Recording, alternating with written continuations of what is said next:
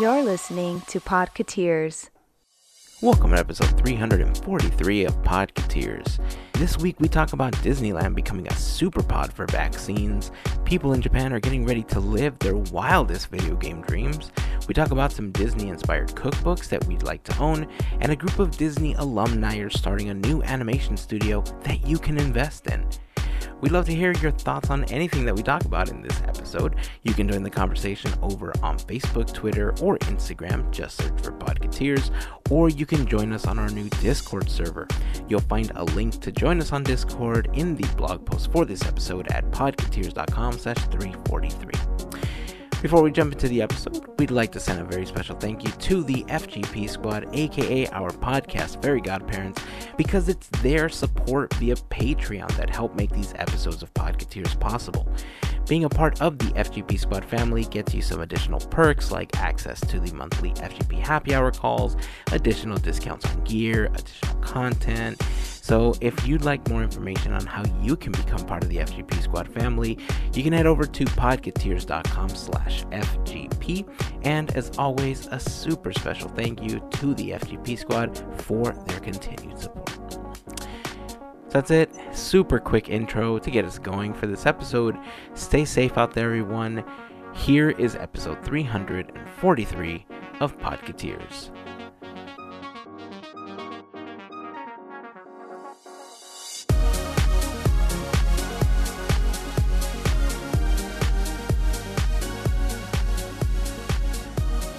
Yeah, that's awesome. It is. I love it. See, when things work out, it's always a good thing. It is. It is. How's your week been? It's been okay. It's been good. We're back to school, so a little readjusting again. Oh, yay. Yeah. Yeah, our kids started school this week again as well, and, I forgot how excited they get during certain segments of class. Mm-hmm. And I guess it's okay when they're doing things that require participation, but it's not good when they're both doing things that require participation. Yeah. At the same time that we're trying to be in a meeting for work, and all we hear is like kids yelling in the background. Oh. But, that's just life right now. It is. It is. And we hear that too. We just too. have to adjust to it. Yeah. Just rolling with it. It's crazy. Yeah, we have to. There's not much more we can do. Mm-hmm. It's been pretty crazy over the last week. As a nation, we had a very difficult time, because of civil unrest in Washington, D.C. As a nation, I think we were feeling the effects of that. Mm-hmm. On a personal level, I also felt the pain of shattering the screen on my phone. So that was a thing that happened to me. And that hurts, especially when, it's going to happen, and then it happens, and you're just like, yeah, it happened. Yeah. It's funny. I usually have a fairly decent case on my phone. Mm-hmm. And for a long time, I used to put the tempered glass on the front of it as well, because I felt it was added protection. So if something hit the screen, it broke the tempered glass, and replacing that it's a sticker basically, right? You Right. peel it off, you put a new one in, and then boom, you're good to go. But I always had issues with my phone because I used to have an S9, a Samsung S9. And for those that are not familiar with Samsung's S series line, the edges of the screen are curved. And so I could never get tempered glass that fit properly because of those curves on the edges. Mm-hmm. And I could never use it in conjunction with a decent enough case that would protect it from a fall. So I usually had to settle for one or the other. I eventually ended up finding screen protectors that didn't protect the edges, but they protected the flat surface of the screen. And for a while, that was okay. But the edges always kind of started to peel up. They got linty in my pocket at times, and it just looked like a hot mess. So a buddy at work told me, it's got Gorilla Glass, you should trust it. I was like, yeah, but it gets scratched. And he's like, no, it's really good. I don't have anything on my phone, and look, mine is fine. And so I took it off. And so for the past 2 years, I've had a case, it's a fairly rugged case, as thin as possible, but Right. it took a beating. But I didn't have anything on the glass. And I've dropped my phone many times. And every time, especially when it would land upside down, like screen face down, I would always your blood pressure drops and you're like, no. And I would pick it up, dust it off, and it was fine. I was like, oof, all right, yeah, Gorilla Glass 6. And early last week, I had the phone on an end table that's just completely iron. It's got these geometric designs going around the table. And as I was placing it, I didn't realize that I didn't extend my hand far enough. And the phone dropped right onto one of the corners of that geometric design. And the sound that it made, I remember just squinching my eyes and thinking to myself, oh, my screen cracked. Dude, listening to you is like, Yeah, I went over, picked up the phone. Sure enough, cracked screen, spidered across the entire glass. And what's worse is that I thought to myself, look, if it's broken, then whatever, I'll put a screen protector on it so it doesn't continue breaking, and then I'll use it until a phone that I want comes out, because I know that a week away from when we're recording this episode, about a week and a half maybe, Samsung is announcing their newest phones. And I thought, okay, well, if that's the case, I'll just get one of the new phones, and then I'll be kind of future-proofed for 3 weeks, and then, something new will come out. And I picked up the phone, dusted it off, tapped the screen, nothing. Tapped the screen from further up, nothing. Oof. And then I noticed that right where the crack was, the crack happened right on the edge, right where the curve happens, on the lower right-hand side of the phone. If you're familiar with actually, I guess Android and iPhones have the same delineation line, where at the bottom of your screen, there's a row of icons that normally it's your frequently used apps, right? Sometimes people have their phone, their browser, gallery, camera, whatever down there. So it hit just above those icons. And so everything above that, it killed the digitizer on my phone. I can't touch anything, just what's under that line. I couldn't touch it. I couldn't back it up. I couldn't access Samsung Backup. And then I remembered that I had purchased this device. It's a USB-C converter to HDMI that essentially turns your Android phone into a mini tablet/computer using something called Samsung DeX. Oh. Right? And using a Bluetooth keyboard and mouse, I was able to back up my phone. Nice. And take all my pictures off, take all my videos off. So I couldn't access it via the screen, but using Samsung DeX, I was able to back everything up to an SD card. And I had to get a new phone. I couldn't not have a phone. Right. And so I ended up with something that I've been kind of wanting for a long time now.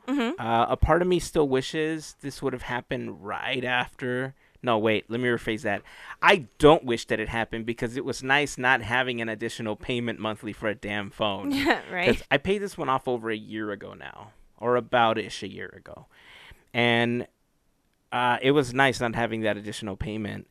One thing that I did want was I wanted a device that had a reliable stylus. I wanted to be able to sketch on my phone like I used to. Yeah. And I remembered that the last good experience I had with that was with my Note. I had a Note 3 a long time ago, and I used to love drawing on that thing. So I got a Note again. Yay. And now I have the S Pen. I can draw. It's nice. I don't like the fact that I have a payment for a phone monthly again. Yeah. But it's nice having a working phone. Definitely. And having the S Pen, is a plus. Silver linings. Yeah, silver lining. So It started off rough, but I guess overall, my personal week, started off rough with this. But I get new phone. I guess new year. It's a good way to start off. I guess trying to see, like you said, the silver lining in the whole We're thing. trying. Yeah. Trying to spin it in a positive way, but I'm happy with it. I was able to restore my phone to all the stuff that it used to have, and it gave me an opportunity to clean up a bunch of stuff that I just didn't need to have on the phone anymore, and just made a backup in our archive and everything. So it was good. Cool. But I will say that because it's a newer device, I did have to buy a new charger that supports like fast wireless charging, because mine was the original version of wireless charging, or like one of the first two generations. Yeah. And I tried charging it on this one, and it is slow, like ridiculously slow. So I had to buy a new fast charger. I had to buy new earbuds because no more headphone jack, Yep. just like the iPhones. Yep. That was the thing I liked about my S9, that it still had a headphone jack. So I ended up having, oh no, I'm like complaining, right? Because I had to buy new earbuds. This is now like an Amazon plug, I guess. But there's a company whose products I've been buying stuff from for a few years now, and I've been super, super happy with them because they're budget headphones, but they sound really good for the price. And the company is called MPAL. Okay. I ended up getting two different ones to test out. I got something called the MPAL M9 and something called the MPAL MBits S, as in Sam. They were like $20, $25. And the differences between them are that the battery lasts longer on one of them. They have a slightly longer range. They're IPX8 certified, so that if it's raining, you're sweating, whatever, they're protected. But they have the similar design to the Apple EarPods, where it's just kind of like that little stem that sticks out of your ear. Yeah. The reason I like these over other manufacturers that have that similar design is that, do you own the Apple EarPods? I do. Okay, so you know how the EarPods or even their old headphones were just like a plastic piece that you stuck inside of your head? Yep. So the reason I like these is because they have like a little rubber tip to them. Oh, okay. That it's got like 3 different sizes, and it allows it to kind of stay in your ear a little bit better. I like those. At least in my weird ears, they fit a lot better than the other style. But, I mean, these sound great. They were like $25. And to just listen to podcasts and Spotify or, whatever it is when I'm cleaning the house or working on something or outside cleaning the yard, these are great. They don't fall out of my head. If anyone is interested, I will put a link to these headphones, both of them, in the blog post for the episode, podcateers.com/342. I've tested a lot of different Bluetooth headsets, and this MPAL company, I don't think they've ever disappointed me. Nice. I've purchased larger noise-canceling headsets. I got my wife a headset, like for work, just like a Bluetooth one that's noise-canceling, so that when she's working, she can drown out the other sounds, like the kids screaming all day, so she can work a little easier. Yeah. I've gotten these. I got some for work. I've gotten them as gifts, and not once have they disappointed. So You know what? Meant to be, because I kind of need a pair. yeah, you know what? I do. I definitely recommend these. Hashtag not sponsored. I just want to throw that out there. This is not sponsorship. I own, no joke, 5 different pairs of MPAL headsets. I have an old version that loops over your ear, and they are Bluetooth, but these had a cable on them. And so when I was wearing these, the cable would normally get caught on the collar of my shirt, or when I would turn my head, it would pull the other one out of my ear. But sound-wise, these are fantastic. I love these. Then I have, a couple of full headsets, that I wear. Yeah, I couldn't recommend them more. I should start reviewing these. I'm going to start putting up videos just like, and blah, blah, blah. I'm a reviewer now. Let's do an unboxing. Well, here's the thing. I mean, you could recommend, and you never know who might need one. For instance, like I said, I need a new pair because one is like dying off of me, so the battery doesn't even Oh, last. that's not cool. Yeah, so imagine wanting to hear music and you could only hear one side, and it's time for a new pair. Yeah, especially knowing, like, you and I are very similar in the way that whenever we dive into work, like, if that music or something isn't playing in the background, it's hard to get in that zone to Yes. work. And, like, I totally feel you. Whenever I've had issues like that, oh, man, I feel you. I'll send you a link. Okay. These are nice. Like I said, for $25, you cannot go wrong with these. Anyway, that's the story of how I got a new device because my Butterfingers would not place my phone properly The end. onto a table. The end. All right, great episode. See you guys next week. Bye. Bye.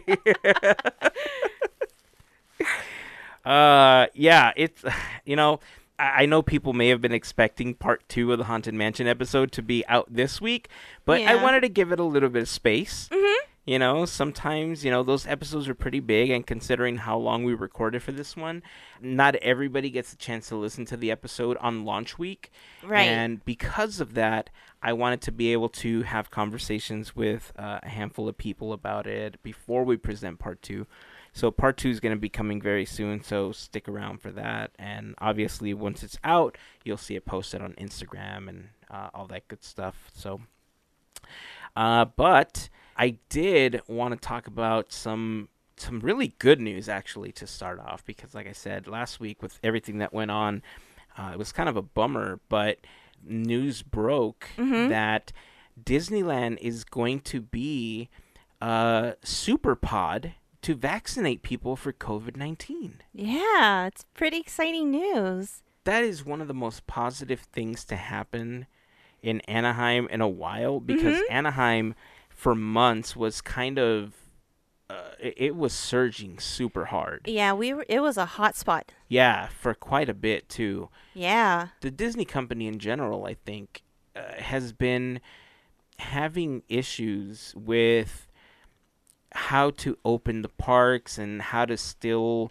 stay within guidelines. And honestly, the most difficult part is that regardless of what they do, outside of what the resort is, if people aren't following the rules, businesses can't reopen, right? And Right. so using Disneyland as a super pod, or point of dispensing site, that's what pod stands for, is fantastic because, one, people are familiar.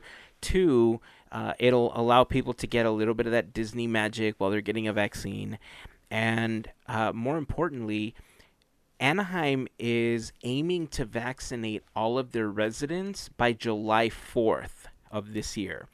From everything that I've heard and everything that I've read, once you get the vaccine, you're not immediately immune to COVID-19. Your body has to react. Your body has to create the antibodies.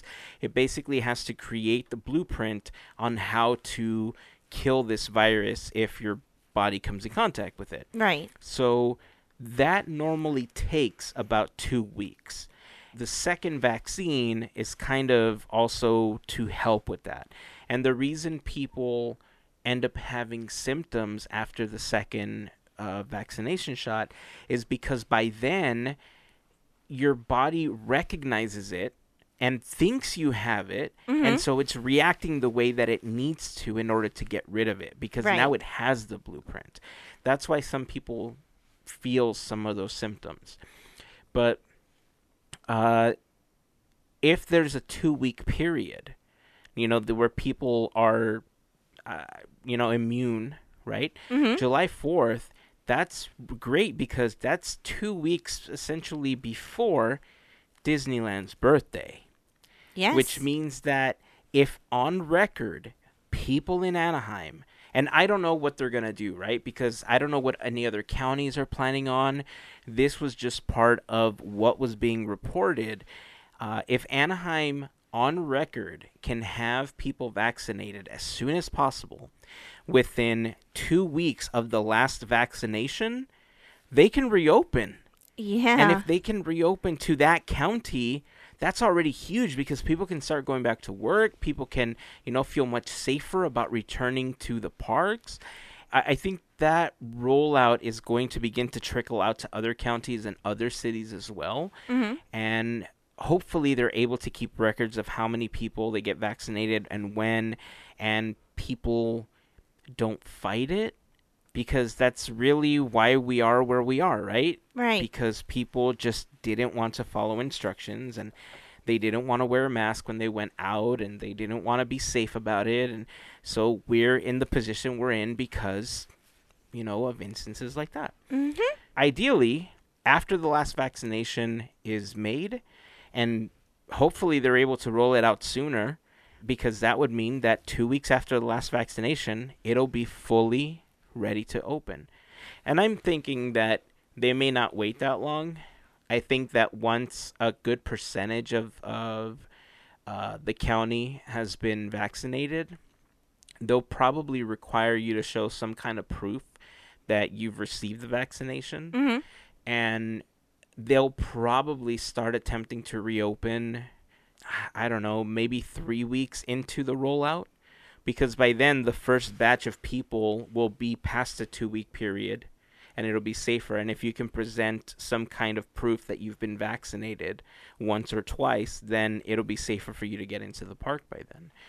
So I'm sure that we'll hear more about that later on, especially considering that Disney has been planning on possibly expanding the eating and the shopping into Avengers Campus. Like, that's been a rumor that's been floating around this last week to week and a half. I personally don't think that's a good idea. I think they should wait because, I feel like it would cheapen the experience. You need to open it up with fanfare. I mean, that's what I would think. It's a brand new area. Why would you just open it? But, I'm just happy about at the end of the tunnel, that light is getting brighter. So right? I'm just excited. There's a lot more hope, and we could probably see each other in a couple of months. I know. That is promising. I know. I do see one challenge with, because once everything starts to get back to quote unquote normal. Right. There is going to be one huge challenge for me going back to work, especially. And that is that I don't think they're going to let me work in sweats or basketball shorts, which it's been my comfort choice for the last year now since we've been sequestered. Yeah. And, it's not business casual. So I have to get used to wearing office pants again. And, yeah. I don't know. Feels good. I'm going to see if they'll just shove me in a corner and just be like, look, don't send anybody my way. Just let me work in shorts. It'll be fine. So we're excited about this. We'll put some of the information as it stands on the blog post for the episode over at podcateers.com/343. Not much more is available at this time, but as information makes itself available as far as when it's going to start, I don't think they've made it available to everybody. I think they're still going to follow the tiers of who is eligible and Right. Like the process that they have, like those that are most at risk, etc., and that they're going to work their way backwards. We don't have that information yet, but I think as early as next week.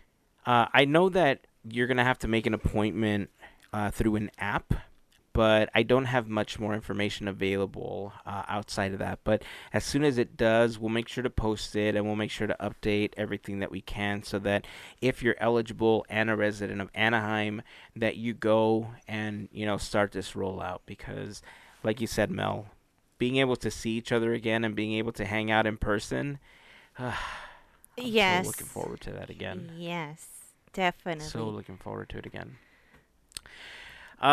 Cool. So, yeah, I have to agree with you. The fanfare for Avengers Campus definitely has to happen. Opening a new churro cart or opening, even retheming an attraction, they have the fanfare and everything, but if you just kind of opened it, it's one thing, right? But right. like you said, it's a whole land. Mm-hmm. And it's a land that we've been anticipating since the opening of Mission Breakout. If you Yep. don't believe me, go back and look at the pictures of the Avengers hatch that was planted right next to Mission Breakout. And then we all thought, like, well, are Ninja Turtles going to pop out of here? No, because Ninja Turtles aren't Marvel. Come on now. What's wrong with you? But we've been anticipating it ever since. We knew something Marvel was coming.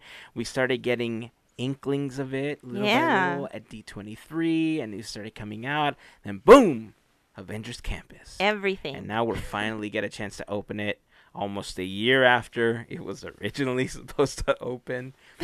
But hey, I'm happy. I'm glad that we're getting it. And I can't wait to see what they have in store for us because, the Avengers especially are one of my favorite properties that Disney owns. And especially with some of the stuff that they've done overseas with Marvel and just the Avengers in general, I'm really looking forward to what this area is going to be like. Hey, speaking of areas, did you get a chance to watch the video for Super Nintendo World? Yes. Okay, so I know it's not Disney, but it's Nintendo. Damn, so good. It is. Okay, so look, I love Nintendo stuff. Mm-hmm. I remember freaking out as a little kid when I got my first NES, the original Nintendo Entertainment System. Last year, I went on the internet hunt to try to get one of those NES ornaments, and I remember how much I freaked out when I finally got one. I ended up getting a couple of other the original 8-bit Mario and Luigi ornaments to represent both of my kids. And nice. I got the original Zelda cartridge ornament. It's all gold, and it looks super nice. And, I've loved these games since I was a kid, right? Mm-hmm. Although Disney took us into Cars Land first and kind of made us a part of that world in this immersive space. Right. It was really Universal and the opening of the Wizarding World of Harry Potter that took it to a whole new freaking level. Elevated. Okay? Yeah. Entering Radiator Springs is one thing, but you're not a car. You feel foreign to that area, right? It's just kind of cool that you're walking around it, which is why I'm so excited about Avengers Campus, because it's human characters, right? It's not like a car. And the Wizarding World put you into the world of being a wizard, and everything things interacted with your wand, and you can go do the things that you've seen in the films or read in the books. And it was just an experience unlike any other that we've seen in a theme park. Now, Universal is bringing us Super Nintendo World, and it is awesome. It is. There's so many elements to this whole world that just, I don't even know where to start. Like, even just the beginning. Well, if you haven't seen the video, I'm so sorry to spoil this, but if you've ever wondered how it's like or what it's like to walk through the pipes, the green pipes, you have your answer. You have yes. Yeah. They've taken the immersive experience and once again created this world that, it makes you feel truly, truly that you are there. Yes. Right? They have these like power bracelets where you can collect coins, and just like the wands at the Wizarding World, they interact with panels, and the fact that you can run around and jump and punch a question block, and your band collects coins just like if you're playing a video game. The animatronics that they have of the piranha plants and the Koopa Troopas, and it just looks so amazing. You feel like you're playing the game yourself. Right. Like you are now the video game character. I know a lot of people that have had Universal passes because One, they're way less expensive than what the Disney annual pass used to cost. On top of that, they didn't have as many blackout dates as the Disneyland passes did. So normally what people would do is they would get, a Disney pass, and whenever they were blocked out, they would use their Universal pass, and they would go spend the day at Universal Studios, at least here in California. Mm-hmm. And that makes sense, right. especially for the cost of what it was. This is the first time that I feel inclined to get a pass for Universal Studios. Well, not now, because obviously we don't have it here in Hollywood yet. This is in Japan. But once it opens here in Hollywood, it's the first time I've thought to myself, I need a Universal Studios pass. Okay, same. It wasn't Harry Potter that sold me. It's Nintendo that's selling me. But really, oh man, I would love to travel to Japan just to see like the bulk of it, like everything that we've seen in the video, because I know we're gonna get like a little bit of it because of space, and we know space because Disneyland, so we understand. But this is making me want to go to Japan. Sure, I could have said Disney, but there's something different. And I think it has to be with our generation because we grew up with this straight up. Yeah. And to see it come alive and to be able to step into that video game that we all know and love, they did an amazing job. So, yeah, I want to go to Japan within 5-10 years. Whenever we can. Yeah. Well, I mean, by then, hopefully the one here and the one in Orlando will be open. And then you won't have to travel all the way to Japan. You'll be able to travel within the States to see it. But, I mean, I love the fact that they took elements not just from the original Mario game, but kind of the collection. Because 2020 was Super Mario's 35th anniversary. Mm-hmm. And so they took things and elements from all the Mario games, and they've kind of integrated it into this one land. And I mean, they even have a Mario Kart racing attraction. Yeah. They got like these little VR goggles that look like Mario's visor from his cap. There's a special trophy that you can get because you're playing there. I mean, I haven't researched this, but how cool would it be if you have a Switch and you can somehow copy that trophy and make it a part of your game on the Switch? Ooh, that would be cool. Yeah. Right? So I'm sure that eventually Nintendo will begin to tie those things in if they haven't already. But watching the video with Shigeru Miyamoto, which is the president of Nintendo and Mario's dad, he walked us through the land itself. Mm-hmm. And I mean, it was breathtaking to see. Yeah. Looking at this, it makes me wonder what other video games or what other properties can you do like this that would give you this type of experience. I know Disney's doing this with a lot of their parks. It happens a lot more overseas than it does here, especially considering that at Disneyland proper, we don't have a lot of space. When we got Galaxy's Edge here in Southern California, they ended up getting rid of Big Thunder Ranch. They got rid of the offices that were back there. They got rid of the Circle D Corral. They got rid of a lot of things that have been there since the opening of Disneyland, just to make space for Galaxy's Edge. Which, by the way, I mean, there's a whole other rumor mill and everything with Galaxy's Edge right now where because of the success of The Mandalorian, it looks like they're going to be converting Galaxy's Edge to Mandalorian theme. There's not a lot of confirmation coming from Disney on that. It looks like it's just a lot of rumors about it. But, yeah, that would be interesting. Wink, wink. But if that happens, that's fantastic because that means that we're going to get Mando there. We're going to get Fett. We're going to get Grogu. I mean, imagine having a Grogu photo op. Yes. I'm all for it. I'm all for it. Yeah, I would love that to be the case. But anyway, so Disney has these immersive experiences. We're getting them with like the Zootopia Land and all these other things that they're building.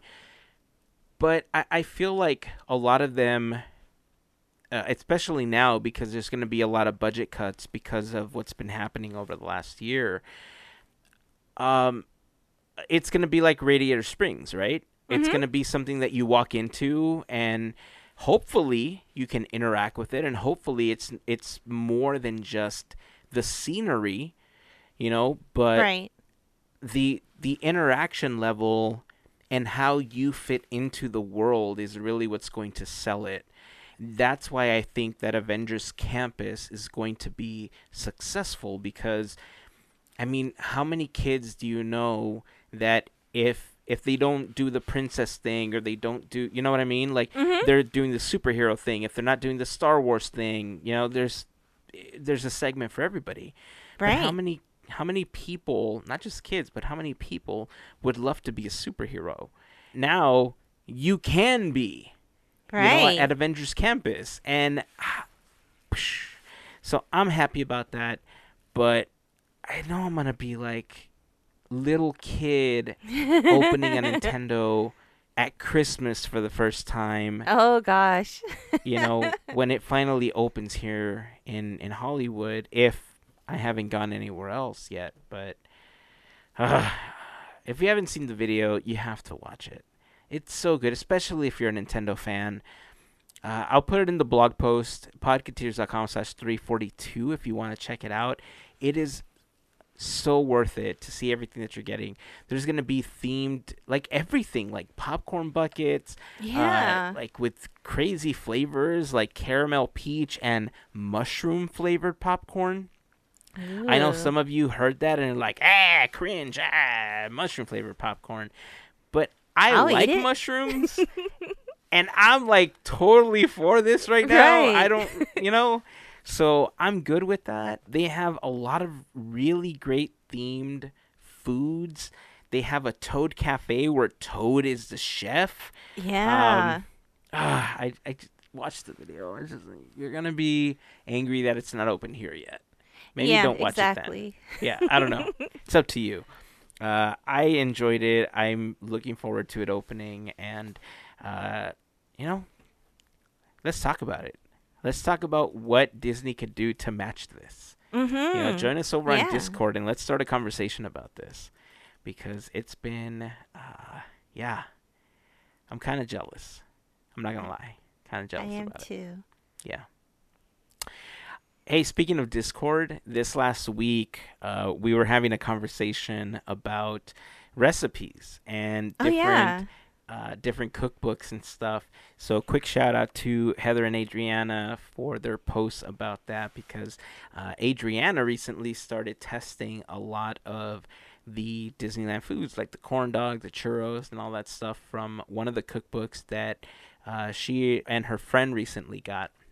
It got me thinking, you know, maybe it's time for me to start enriching my Disney foods book catalog, right? Because I recently got 3 more books and I'm super happy about them because they're books that I've wanted for a while now. I don't know why it took me so long to figure this out, but I got a bunch of gift cards for Amazon for Christmas and I was trying to figure out like the perfect thing to buy for myself, right? Because usually I'll end up with like buyer's remorse. I'm like, why did I get this? I should have gotten this instead. But I ended up getting 3 books that I've been wanting for some time now. As soon as I got them, I was like, yep, best decision ever. Yep, yes. I ended up getting Chris Nichols's Walt Disney's Disneyland book. It's the Big Taschen book. I got an older book called Disneyland, Then, Now, and Forever. Yes. And then I got the Walt Disney Film Archives 40th Anniversary Taschen book. This is a smaller version of the large collector's book that they put out for the same date range, but I like this one because it's a lot smaller. It's easier to read. The other one's more like a tabletop book. It's not really like a sit down and read it style book. So everyone that gave me an Amazon gift card from our family and our friends, my coworkers, thank you so much because you contributed to my library in a way that I can't even begin to thank you. So thank you, thank you, thank you. I can't wait till I'm able to break these open and start reading them. I just got them a couple of days ago, so I'm pretty happy about that. But yeah, the cookbooks. I started thinking, like, what are some cookbooks that I absolutely need to have? And so I've been researching what some of the better books are regarding, like, different Disney recipes and stuff like that. And I have a short list of the books that I think I should get, but if anyone listening has any recommendations about which books you think we should get, or if you have any recommendations for anyone else listening, please share it over on Discord. Let us know which books you think have some of the better recipes. I imagine that a lot of these have similar recipes, but none of these are official. You know, they're all books that people write on their own, and so there's going to be some variations to the recipes. And so I'm assuming that as you're trying them out, some, like, let's say the churro recipe in one book is going to taste better than the churro recipe in another. You know what I mean? Yeah. So, do you own any Disney cookbooks? I do not. I own other different books. Oh, I know. Cookbooks. I know what your library looks like, and you have an awesome Disney book library. Yeah, you know, the Disney cookbooks, I'm even surprised at myself that I don't own any. Yeah. I mean, I'm such a damn snack bar that I would have figured that I had, you know, something. I went back to my Amazon wish list because I wanted to start cleaning it up because there's a lot of books that I've purchased already for myself that I had to remove from the wish list. And then I was looking through it and I thought, oh yeah, not Disney related, but the Good Eats trilogy that Alton Brown put out is on there. And I'm thinking, like, I think it's time to get this. Like, I need this in my life. I'm a huge Alton Brown fan, and I was a huge fan of Good Eats back in the day. So anyway, back to the Disney cookbooks. Are there any in particular that you've seen that you want to get? Yeah, I have a few. Okay, so the first one, I give Lynette props to this because she mentioned it to me, but it made me think because I'm like, yeah, I would totally use this because I love the food over at Galaxy's Edge. So it would be the Star Wars Galaxy's Edge, the official Black Spire Outpost cookbook. Yes. So I don't know how many official Disney cookbooks there are. But when she showed this to me, I got pretty excited. I did put this on my wish list. I think it's going to be something that I'm going to be ordering soon. Yeah, there's a couple things at Galaxy's Edge that I've really enjoyed. And if I could recreate them at home, I would be super happy. Right. I would try them too, even though it may not come out the same way. Oh, it's definitely not when I make it. I can already tell you that if I take a crack at this, it's going to look nothing like it. Right. But look, part of the fun of cooking is messing things up and trying it again and eventually getting something that looks halfway edible. Right. And, you know, that's where that's part of the joy of cooking. So my second one is, holidays. It has to be holidays. So there's the Delicious Disney Holidays. It's by Disney chefs with recipes by Pam Brandon. But if I could kind of recreate some of the desserts during the holidays, yes. Yeah, I have to agree with you. I mean, there's a certain magic to some of the food that you get at the resort whenever it's a holiday, right? Whether it's Christmas, whether it's Halloween, whether it's a special event for something. Yeah. I mean, I think back to the 60th anniversary when we did the 24-hour day and they had the free cupcakes that you could get that said 60th anniversary. Look, it was a standard vanilla cupcake, okay? It was, in any other setting, I'm not going to lie, in any other setting, this would have been a cupcake that you find at a 5-year-old's birthday party, okay? It was a box of cake mix put into cupcake, cups, and then add some damn frosting and a little chocolate diamond that said 60th anniversary.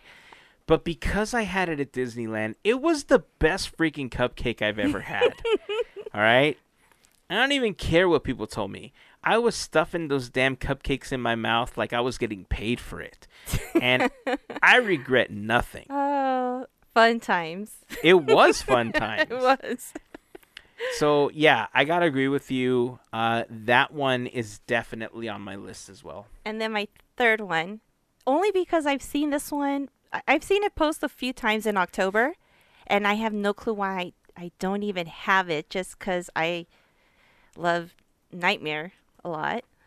But Zach Neal has a book, and it's The Nightmare Before Dinner, Recipes to Die For.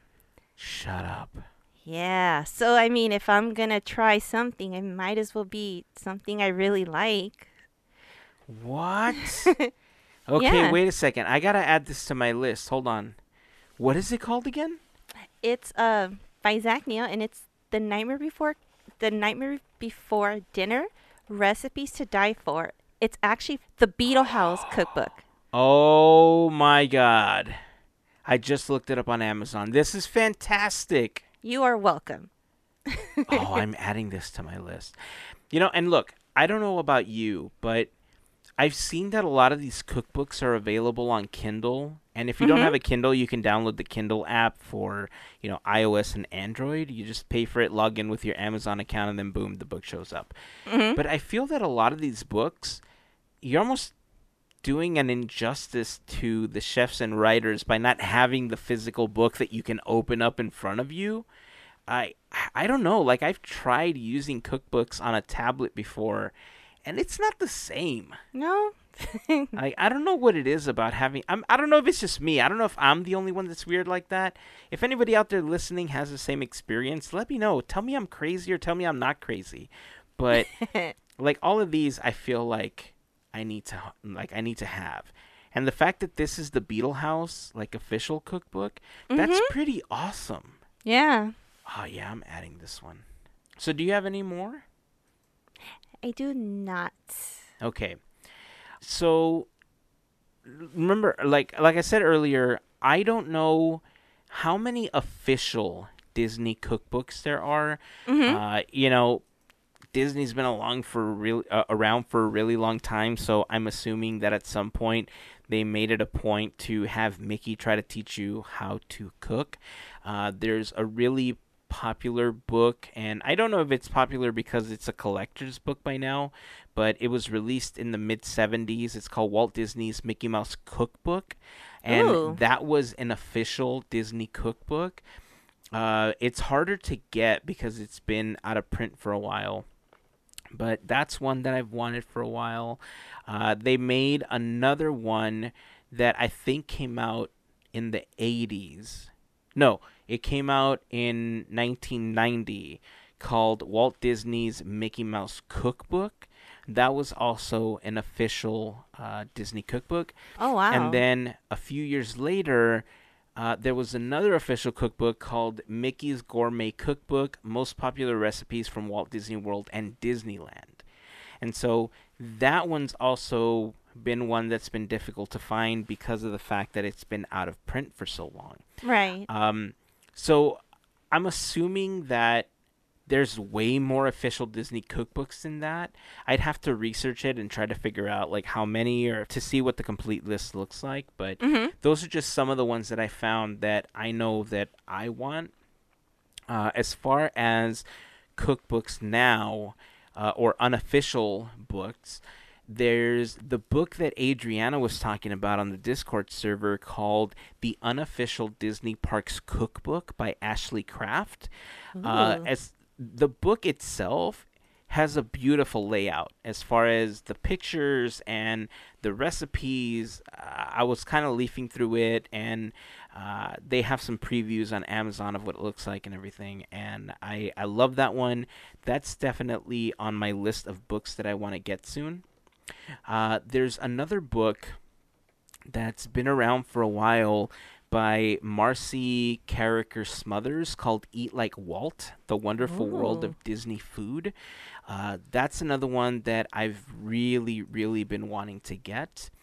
And then there was another book that I was curious about called Disney Cookbook, the cookbook on the dishes based on the famous Disney movies. Ooh. Yeah, and that one is by Jasmine Anderson, also available on Amazon. If you're looking for any of these books, head over to the blog post at podcateers.com/343. I'll put links to all of those books that we're mentioning in the blog post. I do have to let you know, though, that we are an Amazon affiliate, and they are Amazon affiliate links, so using them will provide us with a small commission if you purchase them through our link. But if you're interested, we'll list them there. And then, again, if you want to join the conversation as far as what books you recommend, any particular recipes, head over to the Discord server and join the conversation there with us. We have a special section just for food in the parks over on Discord because we love the meals and stuff that they have in the parks. If you're not part of the Discord server, you can head over to the blog post, and there will be an invite link there that you can click on. It'll launch over to Discord, and you can just join the server from there. We'd love to have you. It's been fun chatting with people since we started it, and it's a small community, but it's getting bigger and bigger. Yeah. And it's been super fun. Well, before we talk about the final thing that we wanted to bring up today, I do want to remind you that this episode of Podcateers is brought to you by a fantastic group of listeners known as the FGP Squad. The FGP Squad are a group of listeners just like you that help us out with a monthly contribution via Patreon. FGP stands for Fairy Godparents, and it's those contributions that help make these episodes of Podcateers possible. If you want more information on how you can become part of the FGP Squad family, you can head over to podcateers.com/FGP for more information. Being a part of the FGP Squad family gets you some additional perks like discounts on gear, additional content, access to our monthly FGP happy hour calls via Zoom. Our next one's coming up soon. Yeah. I just remembered, yeah. It's after the launch of this episode. Nice. Yeah. Okay, I'm looking forward to that one. Yeah. The last one that we had was super fun, so I'm looking forward to this next one. Our podcast is what I like to call minivan friendly. It is rated G/PG at times, but the happy hour calls tend to skew to the more adult side. And so, if that's something that you would like to partake in, you can join the FGP Squad. You can get more information on becoming part of the FGP Squad by going to podcateers.com/FGP, and that will allow you to be a part of these monthly Zoom calls. And, of course, to all of the members of the FGP Squad, thank you very much for your continued support. We're looking forward to the next happy hour call. Yeah. Okay. So the last thing I wanted to bring up before we wrap up today's episode is, are you familiar with the name Tom Bancroft? Not too familiar. So Tom Bancroft and his brother Tony have the Bancroft Brothers podcast, right? And both of them have worked at the Disney company. They are animators.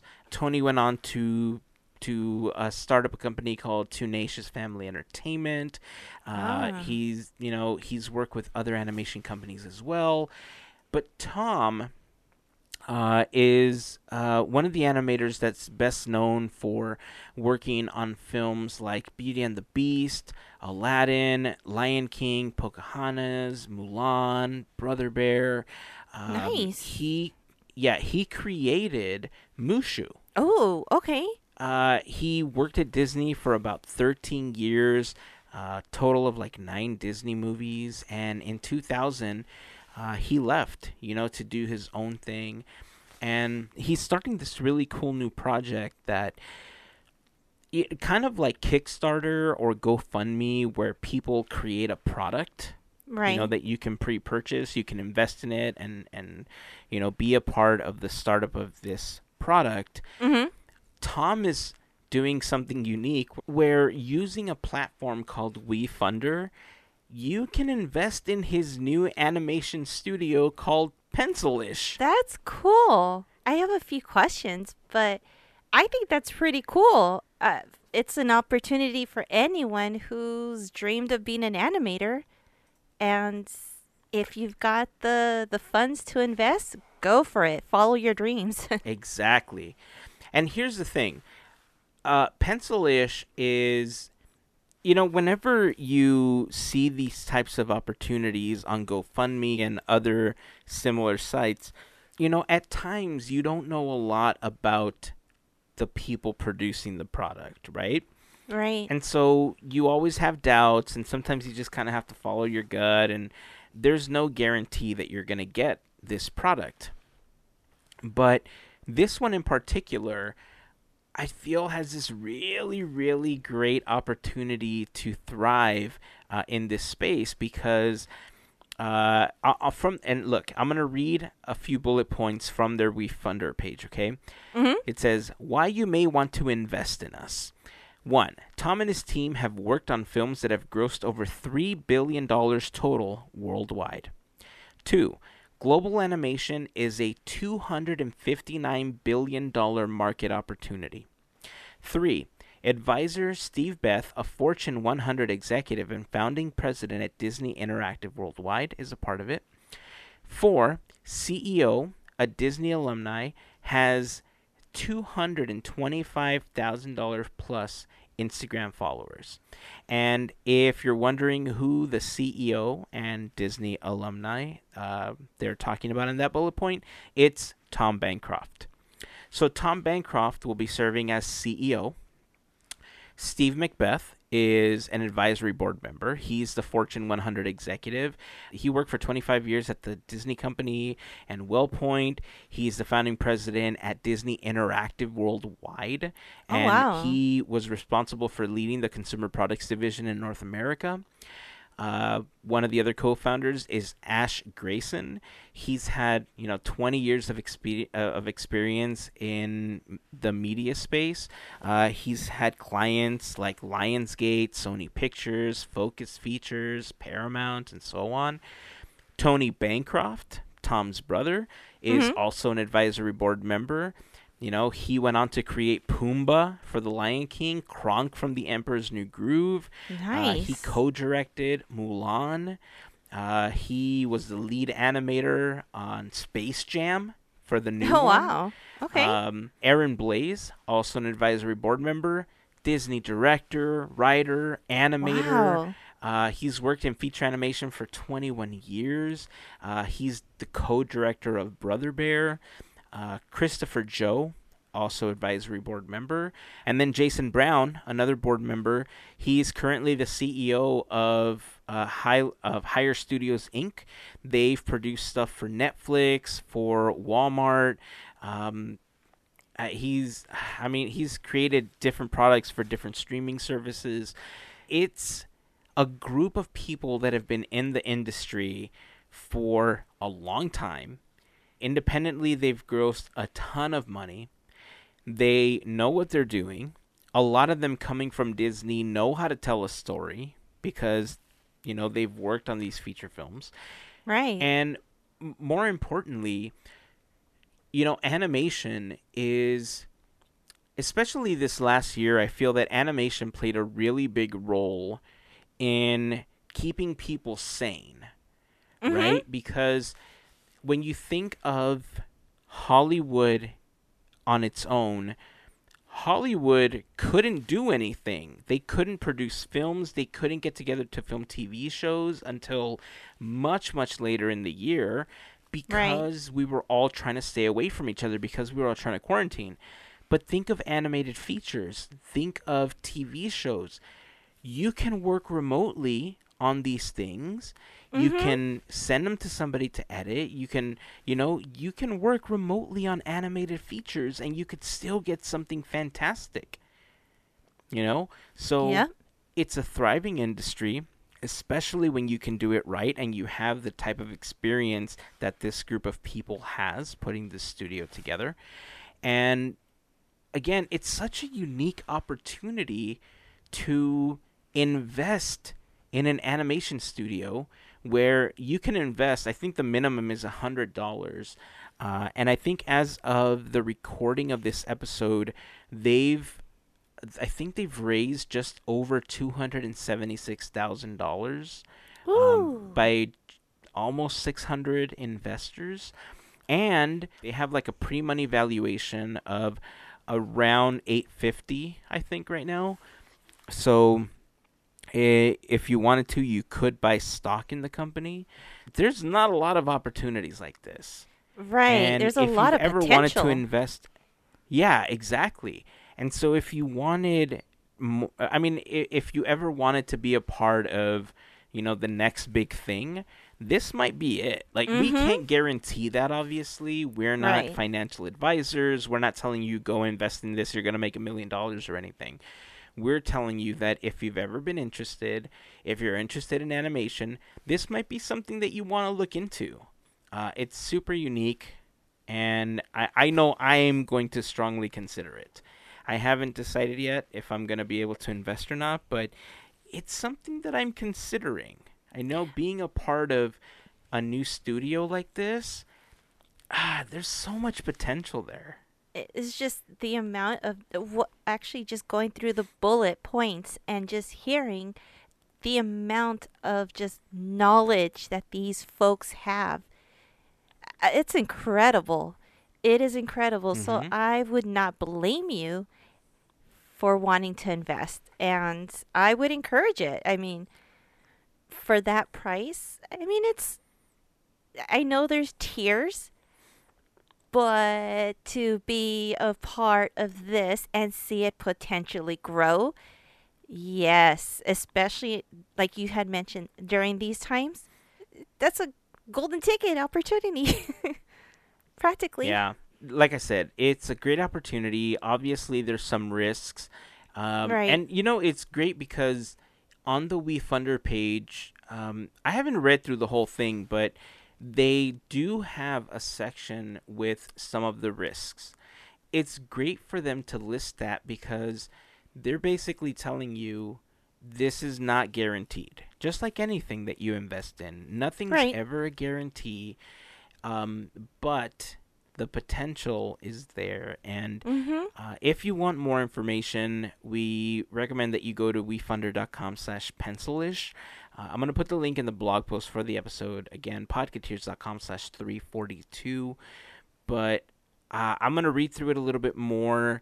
There's some terms and some investor perks that you can get if you decide to buy stock versus the investment process. But I don't know. I think to myself, like, what would have happened if I invested in, if I was around to invest in like Disney or Apple or Pixar or, any of these companies, and now look where you are or where you would be, right? This is kind of the same thing.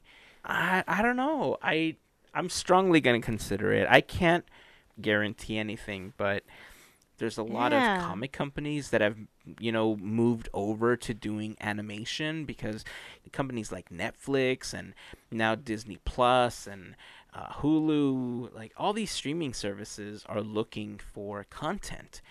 Everybody is trying to go for the crown of content king. And obviously, the more content that's made available to people, the better that service is going to be. And, this might be the next studio that, just creates some of the best content we've ever seen. And who knows, maybe they're not, but... Right? you never know. You never know. Let's revisit this in another year. Yeah, I'd love to see where they are in a year. So actually, let's do that. Let's talk about it again in about a year, and let's see where they stand. and let's see if it was indeed a good investment or Mm-hmm. the start of a good investment. Yeah. You know? So, okay. Well, that's going to wrap it up for this episode. If you have any questions about anything that we talked about, feel free to shoot us over a message. If you want to join the conversation, you can join us over on Instagram, Twitter, Facebook, Discord. You can leave a comment on the blog for this episode. But that's it. Anything else that you want to say, Melissa, before we wrap up today? Nope. I No? feel inspired. I know. Me too. All right. So that's going to wrap it up. So until next time, keep dreaming, keep moving forward, and always remember to pass on the magic. Have a fantastic week, everyone. Bye.